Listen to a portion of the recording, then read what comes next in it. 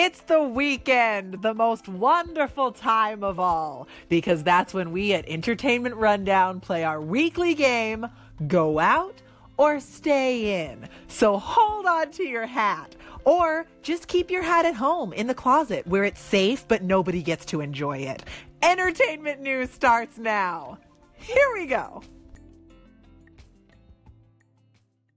A Minnesota politician has drafted a bill to ban Ari, the former Bachelor, from the state of Minnesota.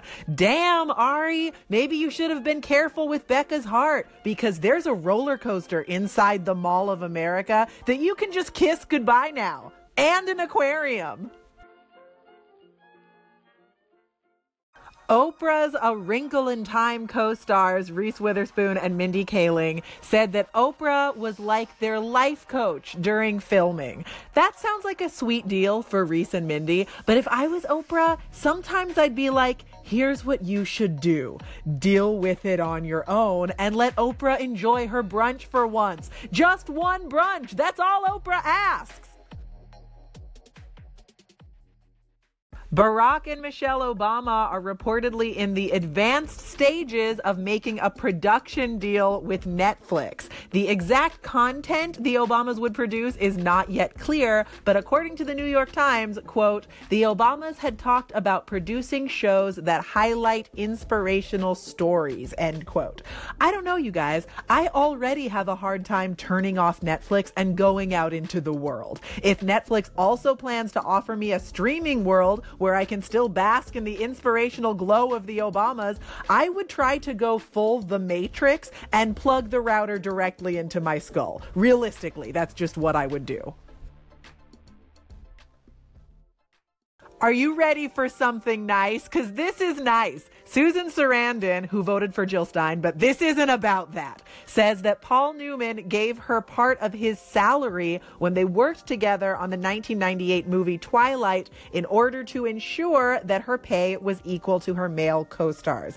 That was 20 years ago, but it's hyper relevant today as the film industry continues to grapple with serious incidences of gender pay gap. For example, the reshoots for All the Money in the World, for which Mark Wahlberg was paid $1.5 million and his co-star Michelle Williams was paid with an Applebee's gift card and a bag of loose popcorn.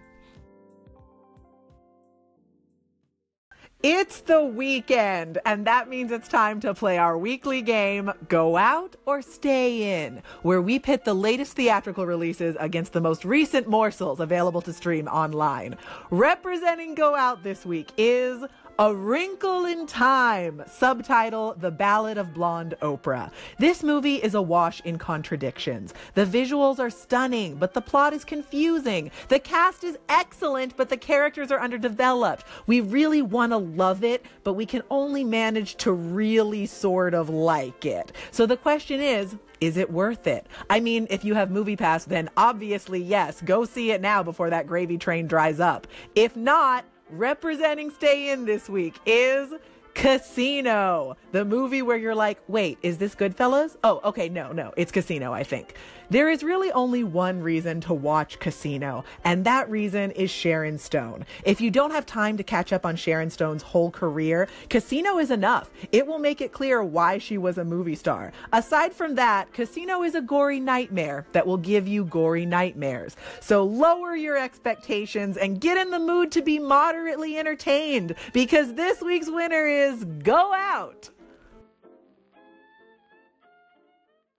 I still fully support seeing A Wrinkle in Time, and I'm going to listen the hell out of this new Sade song. Take care, guys. I'm Olivia Harewood, and I will catch you next time. Until then, recess adjourned.